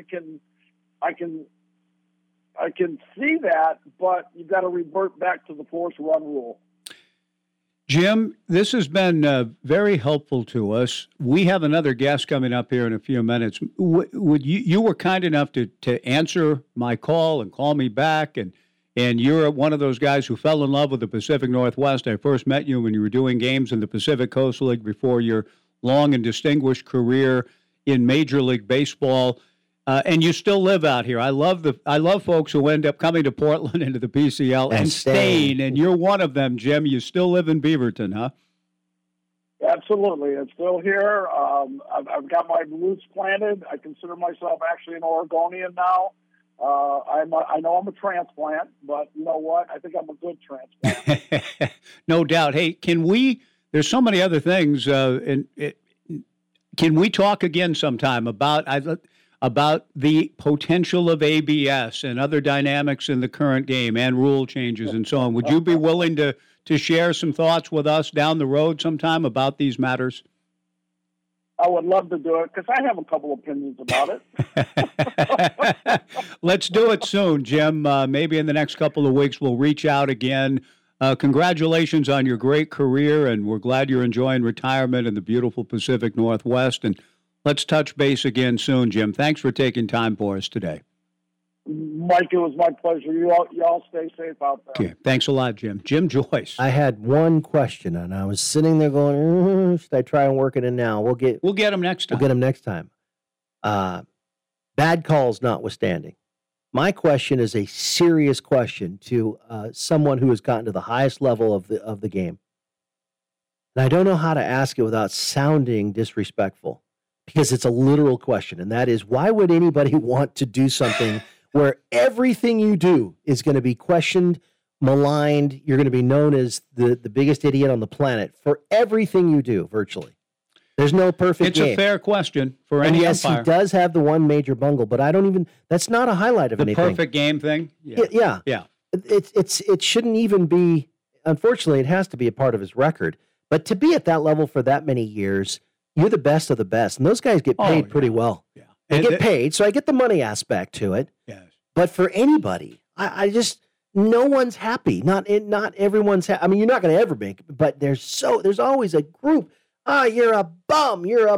And my nephew gets accosted in parking lots to do high school baseball. That's a good question. Well, next time we get Jim on, we'll touch on a number of things. He even alluded to it indirectly with his, I know my share of infamy or whatever, right. Fred Merkel, but the blown call on the perfect game in 2010, Armando Galarraga 1 out away from a perfect game, and Joyce booted a call at first on the 27th out. It would have been a perfect game, and he knew it, but there was no replay mechanism. There wasn't. I don't know, but back then, in 2010, they didn't have the ability to overrule that call. But 2 years later, he saved a person's life at an Arizona Diamondbacks game. Right. At Chase Field, a Diamondback employee was in cardiac arrest prior to the game. Joyce performed CPR until help arrived. The life-saving call by Jim saved that employee's life. So that's much more important than kicking a call in a potential perfect game. But I remember Jim in the agony that he was in. Oh, yeah. He just said, I blew it. It's on me. I'm so sorry. Here's Armando Galarraga 1 out away. That guy right there, Jim Joyce, owned it immediately. Didn't try to say, well, no. He said, I blew it. Galarraga handled it very well and as he well. was gracious to Jim. Yeah. And obviously that's a divine life moment. But just why? I mean, maybe not why. I know these guys love baseball, and if they can't play it anymore, they'll go and be umpires. And you don't get to the majors if you're not the best of the best. Right. And there's the bad ones of the best, but they're still the best. Jim Joyce, our thanks to him for joining us, and I think he must be right. But Chip accepting the time and play explanation, there's a lot to that. Someday maybe it's too early now. It's too soon. Oh, yeah. Chip's got a fairly mild temperament. He might answer the question if I text him or call him someday and say, hey, what about that play? Oh, well, here's what they told me, and they were right. Well, and my question to Jim was along the lines of, if that late in the game, that late in the process where Chip is talking to the umpires, I mean, half the stadium was empty. Well, it's true. But would they have reversed? But I see what you mean. Try to call everybody back and go again? Yeah, I think so. Because like Jim said, it doesn't matter how much celebrating or fans on the field, whatever else. Like, almost like the football game. Well, there's a penalty flag there. I don't care if people are celebrating this apparent victory for the other team. We'll put everybody back out and keep playing from there. Let's break and come back with Kate Maxim. Yesterday, we enjoyed our conversation with Gabe Winkler. Look forward to getting an update from Kate with the Pac-12s coming soon back at beautiful Dexter Lake for the women's rowing team. 1240 Joe Radio. The Peacock Bar and Grill is making eating out affordable with the $6.50 specials from 11 till 9 every day of the week. On Monday, it's a small sirloin steak dinner. Tuesday, any pub-sized burger on the menu. Wednesday, it's beef stroganoff. Thursday, it's spaghetti and meatballs. Friday is a French dip. Saturday, pulled pork sliders. And Sunday, it's penne mac and cheese. You can always call ahead and get it to go or have it delivered. The Peacock Bar and Grill, a local favorite since 1929 on 2nd Street, downtown Corvallis. Readers of the Albany Democrat-Herald voted Stutzman and Krupp Contractors the best roofer in the Mid-Valley for 2021 and 2022. As Stutzman and Krupp, they employ a large team of roofers so they get in and get it done, often in just one day. Estimates are free, and there's financing available too. So if you need a new roof, call or stop by their showroom on Rice Street in Albany. Stutzman and Krupp Contractors. They do it right. CCB 96278. Complete your next summer home project with Mike's Corvallis Bargain Center. Now with cedar fence board, decking, trim boards, and garden boxes. Plus 2x8 and 2x12 cedar in stock. Mike's Corvallis Bargain Center also has interior and exterior plywood, hardwoods, as well as a limited supply of brand new appliances. Complete your next interior or exterior project with help from Mike's Corvallis Bargain Center. Conveniently located off Highway 34 on Texas Street between Albany and Corvallis. Hi, everybody. This is Mike Parker. We recently had the need to replace some major appliances, and I'm delighted to report that we called Brandon and his team at Kellenberger Appliance in Lebanon. We couldn't be happier with our experience. They answered all of our questions, put us in the best deal, and promptly delivered and installed a new washer and dryer. When you're in need of an appliance, I strongly encourage you to call Kellenberger Appliance, visit kellenbergers.com, or stop by Kellenberger Appliance at 21 North Main Street in Lebanon. A big thank you from the Parkers to Kellenberger Appliance. Wedding time means framing time. All those special pictures. Steve at the Frame Shop can even help you put together a collage. And while Al is stepping back, he'll still be on site. And Steve, with his 44 years of experience, will be gradually taken over. You won't even notice the difference, other than Steve might be at the counter more often. They'll still help you find that perfect mat and frame to complement your pictures and decor. And you'll still find a great selection of ready-made frames, prints, and art supplies. The Frame House on West 1st in historic downtown Albany. Leading off this inning for your tax and wealth management team is David Mendenhall. Batting second, Bill Heck. And batting third, Robert Berry. It's always important to have a talented lineup. The same is true if you need some advice on personal or business tax planning or just some help with financial strategy. With over 40 years in business, Tax and Wealth Management has the experience you need to hit that home run. Call or stop by Tax and Wealth Management in Corvallis, your hometown tax team, and start your journey on the road to success. The Joe Beaver Show continues. Mike Parker with John Warren. We enjoyed a conversation yesterday with Gabe Winkler. John's trying to find the final numbers, but the women's rowing coach, Kate Maxim, will join us here on the show. And Before we even start talking about the most recent event at Dexter, the return to Dexter for the Pac-12's beautiful Dexter Lake, Damn Proud Day occurred, and once again, both rowing programs, the women's rowing program represented, showed up so well, amazingly well. Kate Maxim is the head coach of the women's rowing program. And Kate, thank you for taking time for us today. Before we get into specifics about your team, how proud were you again on Damn Proud Day of the program, the efforts, the energy, and grateful to your donors? It just seems like you energize your base as well as about anyone at the department. Congratulations, Kate.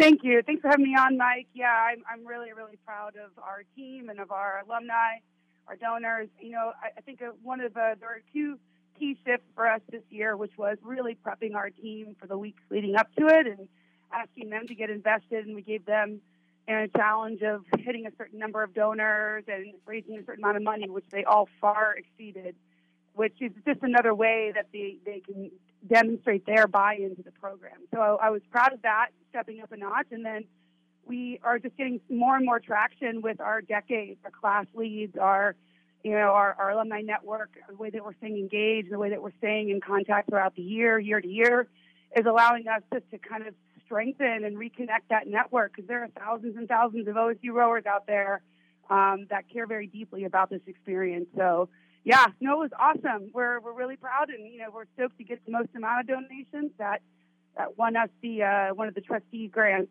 that gave us another $15,000, which is just so huge. So, thank you to everyone out there for making it such a huge success.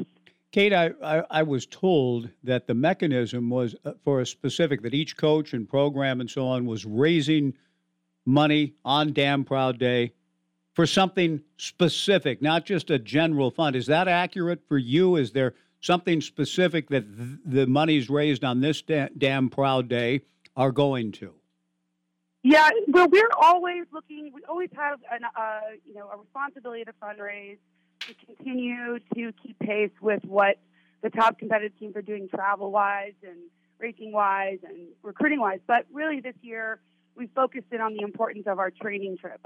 So, as you know, we train on the Willamette, and the current is an interesting variable at various times of year that affects our ability to learn boat feel and know our speed. And we only have, Dexter Lake's an hour away.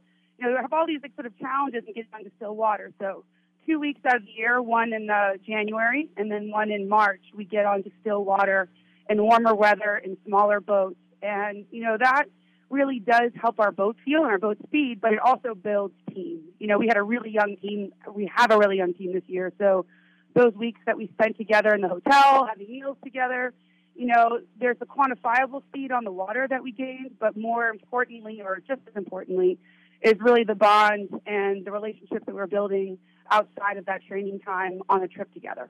Women's rowing coach Kate Maxim joining us. Kate, where do you go then to find still water? Dexter's an hour. I mean, where do you go?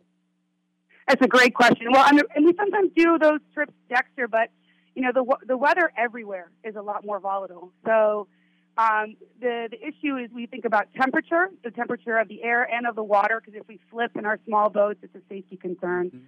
So that's the bigger issue. So we went down to San Diego in January, and we actually brought the rain with us, but it was warm. The water was warmer and the air was warmer, so it's a little safer to have, to get into those small pairs and doubles and fours. And they were grateful just to get out in someplace new. And then during the spring break, we went down to Lake Natoma in California. So it's really about just getting into some warmer, safer temperatures to take more risks with some of the skills that we're trying to develop. Oregon State rowing coach Kate Maxim joining us here on the Joe Beaver Show. Kate, this is John with Mike. How are you guys doing then equipment-wise? Do you have the sculls? Do you have the things that you need? Right, yeah. So we have, thanks again to our donors, our alumni, we've built out our fleet of pairs. And so that's when you have two people and each person has one oar. A double is when each person has two oars. So that's sculling versus sweeping. So we built out that fleet, and that's been a game changer for us. We use it all fall and in the winter. And I think that's really helping us, especially our walk-on population or our younger rowers, exponentially gain boat feel. But that's always a complication because you got to pack the trailer and you got to drive it somewhere. So that's a lot of resources that go into it. Never mind the hotel, the meals for a team that's 45 people. But yeah, the equipment, is huge. And I got to give a big shout out to our boatman and boathouse director, Don Schneider, out there. I think you're listening. He drove our boats all over this country, literally up to Pullman and then out to New Jersey this year and then back. And I got to give him a huge shout out because that's a grind for sure. Absolutely. And thank you for mentioning him and that coach, Kate Maxim, joining us. Kate, we asked Gabe Winkler this yesterday. I'm wondering what your story is. We may have touched on it before. How did you find? When did you get into rowing? How did you find it? When did that bug hit you? It's really funny. I didn't know anything about it. I had lived overseas as a kid because my father was a diplomat. And so I came back to the States around middle school. And I hadn't really played sports. I did a little tennis, a little bit of horseback riding, but I really didn't know that I could be athletic until I got into high school. And a friend took me out to like the cross training camp for anybody who wanted to try out for rowing. And I wasn't even taking strokes. I just fell in love with I just love being physically active and really aggressive and really competitive. I didn't know that about myself. And then that's how I kind of got into rowing. And I was a little bit of I was a new kid on the block. I didn't have a whole lot of friends that had, I'd moved around so much. So I found community on the rowing team, and the intensity of the sport spoke to me right away in my freshman year of high school. Like in tennis, I could hit the ball really hard, and it would sometimes go in. But with rowing, I could just crank on it. And that was just really, honestly, therapeutic for me at that time. I just really found a connection to the balance between being really aggressive and also really still at the same time. It's a pretty cool experience. Now, what is the balance between those two? To be really aggressive and still, that sounds like a tough balance to achieve. Could you explain that a bit for me, please? Yeah, you're using your entire body. It's mostly a leg sport, right? The seat moves, so you're in this sort of full-on squat position where you've planted the oar in the water, and you're using all of the force of your legs and into your torso and then into your arms to generate as much power as you can in one stroke. But then on the recovery, your oar comes out of the water. You need to balance the shell, and you need to be in sync with the team. The speed, you can crank on it on your own, but if you're not going together, it's a hot mess, right? So the stillness comes in on your timing. You've got to lay on that power and be explosive in a precise way at the right time. So you've got to develop a lot of mental toughness to manage pain, to explode on the oar on the drive, and then to have the focus to manage the pain while you're breathing hard, but to stay in sync on the recovery up to the next stroke. And you're doing that at race pace. You're doing that 36 to 40 strokes per minute. So you're basically, if you think about maxing out 36 to 40 times in a minute and staying in command of your body for about 6.5 minutes, it's a pretty wild experience. Absolutely. And how teachable are these skills? I mean, and I'm interested to know when you get the proverbial, and Gabe talked a little bit about, you go across campus, I don't know if you set up tables and invite people to come and sign up and maybe try out. You're always sort of on the lookout for athletes in your sport. If somebody is a good athlete, let's say, like you were, and had some aptitude for athletics in general, what about the skills required? How teachable are they to, quote unquote, decent athletes? Yeah, that's a great question. I think there's a certain type of athlete, one that is, the same kind of athlete that's drawn to swimming or cross country. There's an element of really pushing into an intensity for an extended period of time and not short burst work. So there is that mentality piece of it, but it's extremely teachable. The good news is we take thousands and thousands and thousands of strokes between, September all the way through to June. And this year in our top varsity 8, we have 2 walk-ons in the boat that were walk-ons last year. That they started rowing last year. And that's pretty rare. I got to say, Mike, it's really rare to have a walk-on make the varsity 8 the very next year. Mm-hmm. But both of them are outstanding athletes. One from Portland, Oregon, one from Bend, Oregon. And they're tall, they're really strong, they have a great balanced athletic background. There's ski racing in there, there's swimming in there, there's cross-country in there. So they basically came to us super fit and cross-trained. And the other element of this is they're both, they're both really bright. I think the people that can learn the quickest are the ones that know how to learn, meaning they're just really curious and they're more like sponges and they're not getting hung up on their mistakes. That's the biggest deterrent. If someone gets their confidence and it gets wrapped up in making mistakes early on, well, then forget it. You have to be willing to fail, thousands and thousands and thousands of times, and find the joy in that. Is there an easy way to differentiate strength versus skill? Just as a layman, I'm looking at it thinking it's just upper body strength and everybody's stroking as hard as they can in unison. How much? It must be a lot more to it than that. Oh, it's mostly lower body strength because, again, the seat moves. You get into a full compression, so you generate the majority of the force with your leg drive, and you're basically connecting through your torso, through your arms to the handle. So strength and fitness can be found out pretty quickly. We use the erg machine. We kind of train them up on the machine. We start to see some numbers, and we have a sense if someone's got an engine or not. But then the skill part really comes into how responsive they are in the water. And if you put them around better athletes, which is where our recruiting comes into, better rowers or skilled rowers. And that's why we do recruit globally. We bring in that skill and they come in, they already know how to take the strokes, and you put a really great athlete, a great walk-on right behind them, which is exactly what we've got going on in the Varsity 8. They learn very quickly. If it's just all walk-on and there's no one knows what to do in there, it definitely takes a little bit longer. But is there, if you go to like the New Jersey, the East Coast, wherever the mecca is for the greatness of it, is there one star that as they walk through, all the rowers stop, it gets quiet, and they go, there they are, they're the greatest of all time? Or is it spread out a little more than that? Honestly, I think this is the coolest part about, again, shout out to Title IX. Women's rowing continues to intensify in the depth of speed across the entire country. Every conference now is getting deeper and tighter on their margins. So, Texas has won 2 back-to-back championships. But, we're not seeing, like, one team dominate for, like, it might get a 2 or maybe a 3-year run, but then it gets mixed up at the top. And they're not doing that without, a field of 22 other teams on the country, really pushing on them. So I think that the sport is continuing to evolve, and it's getting faster and faster. And I think, you just got to learn your own landscape. You have to figure out the variables at your campus, in your location, your body of water, get the right amount of resources, which is why Down Proud Day is so important to us, and our other fundraisers, get the resources behind it.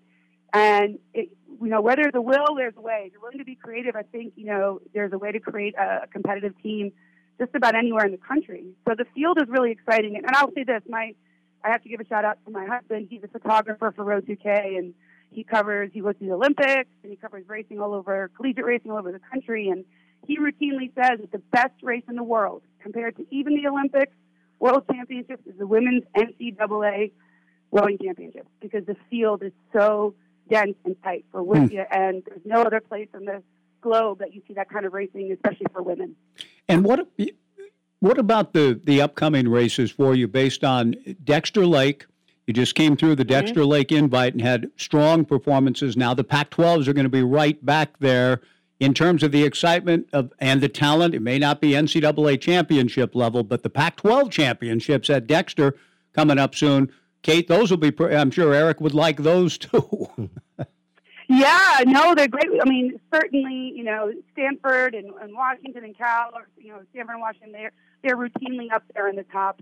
One that we always have a conference team that's in the top 3, definitely the top 6. So that's fantastic. And then, UCLA, USC, Oregon State, Washington State, the 4 of us, we've been pushing on each other for years now. And I'd like us to see closing the gap between those 4 and the top 3. I'm telling my team, I'm asking them, can we start playing that seed? Can we start to think about this differently and not just, now that we've fought our way out of 7th place over the last 6 years, we're finding ourselves in that 4th, 5th slot, seemingly. I don't know how this will go. But really, whether it's this year or the future, I want to be the catalyst for changing that up too, and thinking about how do we get Oregon State on the podium? Are you willing? What do we need to do? What's the next evolution for this program? That's interesting. I have one last question. It's a dumb one, but it's a real one. In reading The Boys in the Boat, it seemed like at that point the national champion team would go on to compete for the Olympic gold or the Olympics as the national team. Is that done differently now? And in women, do you select just the best rowers for the national team, or is it the team that wins the national championship? And that's not a stupid question. I think historically that had, a while ago you would see an entire boat, maybe making their way in that way. But now it's definitely drawing from all of the programs. And again, that field is so much bigger and deeper now, right? So the U.S. team can select from all of these programs. I should know this number. I think there are 88 or 92 Division I programs out there that they can pull from, and pull all that, make an all-star team. We do have a young woman who was just invited to the under-23 team for this summer, and that's exciting, and, she's contemplating that opportunity. And so I think there's this process through which, prior to the senior team, there are these development opportunities that feed into the senior U.S. team. And shout out to Alina Hagstrom. She's right now trialing with the senior team, trying to make her way. She's has her eye on the Olympics. We'll see. She's definitely in the mix, but it's just really cool to see more and more Oregon State women, back to back instead of one off every now and then. More and more women, from Oregon State getting into at least the under-23 system. Absolutely. I love the sport. I just have a problem with this tall thing. Gabe and I are going around too. Because I'm 5'8", I love rowing. I love it, but apparently not tall enough. Hey, final thing, Kate. Thank you for your time today. Gabe raved about the venue the Dexter Lake is, and the Pac-12 championships are back again. Do you join him in loving it as a venue? And Carl Masdam told me, he and Eric taking great photographs this past weekend at Dexter. Carl was saying it's awesome there, and the scene there at the finish and the covered bridge and all of that. I mean, do you concur? Absolutely. There were so many of the visiting teams. Like, I think Minnesota's team was they were so happy to be there. So it was their favorite race venue. Clemson came out in March and they saw snow for the first time on the mountains. Mm-hmm. It is a beautiful spot. And more importantly than that, it's a fair course. So I am absolutely delighted to be back there. I hope the weather I'm confident the weather will cooperate. We're kind of at that time of the year where the wind sits down a bit. Either way, even if it isn't, it hits the lanes in the same way. So it's a fair course, and that will allow for the NCAA selection committee to take a look at the results and say, okay, these margins are real, as opposed to a course where, maybe one lane gets more protected from the winds than the other, if that makes any sense. Yeah. So I'm stoked, and I'm looking forward to seeing all of our alum up there and our barbecue afterwards there, and we're going to be honoring our seniors. It'll be their last race on Dexter. So, I'm looking forward to it. I'm just eager to see what these kids decide to do, what they decide to lay down on the course. Kate, it's great talking to you again. I'll see you in the neighborhood. Thanks for taking time for us today on the Joe Beaver Show. We appreciate it. Thank you so much, and go Beavs. Go Beavs indeed. Kate Maxim, our guest. Johnny, we'll take a final quick break, wrap it up. On the other side, you've got somebody on the Downward Dog phone line, it's a mystery guest. And we will talk to a mystery guest next. Enter and sign in, please, on 1240 Joe Radio. Does your financial advisor take the time to really listen to you? Is your financial strategy personalized for you and your family? Will your financial advisor be there as your life and financial situation change? Hi, I'm former Oregon State athlete Tim Ewis, your Corvallis Edward Jones financial advisor. When we work together, we'll focus on what's important to you. We'll use an established process to create a personalized financial strategy backed by the advice, tools, and resources to help you reach your goals. And we'll partner to help your strategy stay on track. Contact me today, 541-758-8245. Edward Jones, member SIPC. Unified Insurance Group is your local independent insurance agency in Corvallis. They represent numerous insurance companies and specialize in auto, home, and business insurance. See Mike Eves, Taylor Starr, and Tom Worth. They'll help find an insurance plan that works best for you. If you're looking for auto, home, or business insurance, see the Unified Insurance Group, 320 Southwest 3rd Street in downtown Corvallis. They're your hometown team, always putting you first. When you think of Albans, you think plumbing. And when you think of plumbing, you think water. Hi, this is Katie Albin. Some plumbing projects don't have anything to do with water. At Albin's Plumbing, we also work with natural gas and propane lines. So if you need a gas line for home heating, cooking, or for a gas water heater, give us a call. At Albin's Plumbing, plumbing's all we do. Call 754-8282. Albin's Plumbing. Stargazer Premier Florist in Corvallis knows that flowers are a beautiful way to make mothers feel loved and appreciated. And they want to help deliver them the best arrangement possible. Choose from Stargazer's wide selection of Mother's Day flower arrangements, plants, and baskets, and they'll deliver a beautiful, unique gift right on time to the mothers in your life. Stop in, call, or view Stargazer's selection of Mother's Day arrangements online at stargazerspremierflorist.com. Stargazer's Premier Florist, located at 925 Northwest Circle Boulevard in Corvallis.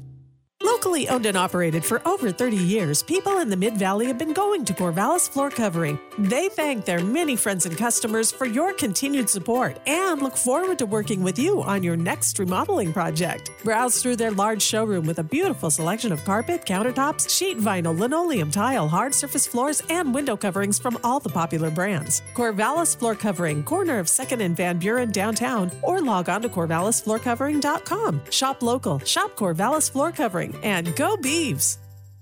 Kubota LX Series tractors are the #1 rated tractor brand for durability and owner experience in the United States and are the answer to having quality, comfort, and versatility. Kubota LX Series tractors are 4-wheel drive and come with easy-to-operate 3-range hydrostatic transmission. See Lynn Benton Tractor and Tangent or go to KubotaUSA.com for more information. We're still doing business the American way. All right, real quick before we go to Dave on the line, the Oregon State men's golf team today was selected for the NCAA tournament, the regionals. Nice. Men's golf, the Beavers were selected and will go to, they'll be held May 15th through 17th in Las Vegas. Wow. So the Beavers will go to Vegas to regionals in men's golf. Congratulations, Coach Rehorn, and an outstanding team. Let's go to Tumwater to wrap it up for today. No show tomorrow, Friday. We'll be at Weatherford Thompson Attorneys at Law, 130 West Avenue, downtown Albany, with a barbecue. Tickets to give away. Tickets to give for the baseball games, and four giveaways from local downtown Albany merchants. Friday, 11 to 1, Weatherford Thompson, our annual picnic, barbecue, free food, etc. Joe Beaver Roadshow Friday. Dave, good afternoon. Good afternoon, gentlemen.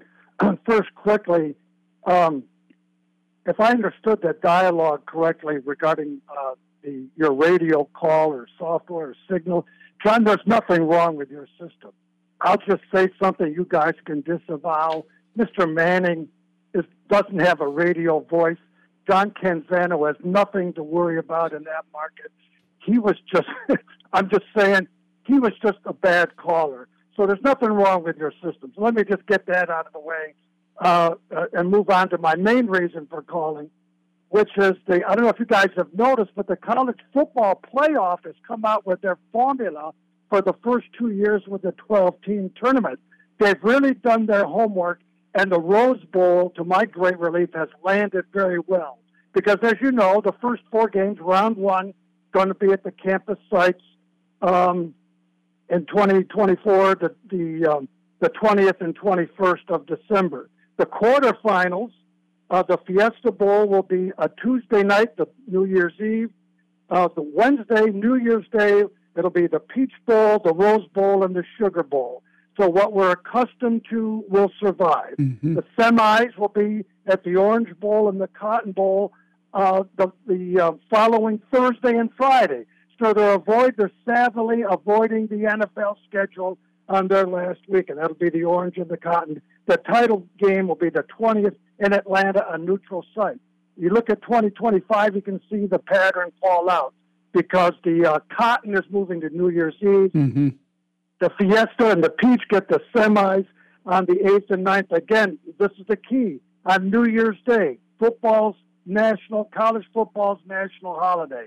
It's the Orange, Rose, Sugar triple header. The final is the 19th, a Monday, again, avoiding the NFL playoffs. So they've really worked out well because it's so easy to criticize the CFP people, but they seem to have gotten the calendar right, and more particularly still, I know it means a lot to you, especially, Mike, the Rose Bowl has survived with its customary slot at 2 p.m. kickoff in the Pacific time. Dave, TJ and I looked at this last week when it came out, and let's explore this further down the line, because I did look at the dates and the Rose Bowl setup, and the question I asked TJ is we were going to have it as a topic and never got around to it, was what does Oregon State or any Pac-12 team have to do to get into that? And it's basically be a certain ranking, because the Rose Bowl, they'll probably put you in the Rose Bowl if there's a choice on the different bowl games.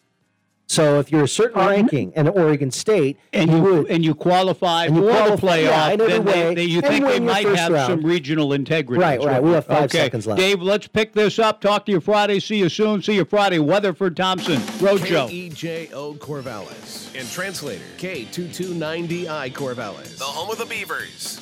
1240 Joe Radio.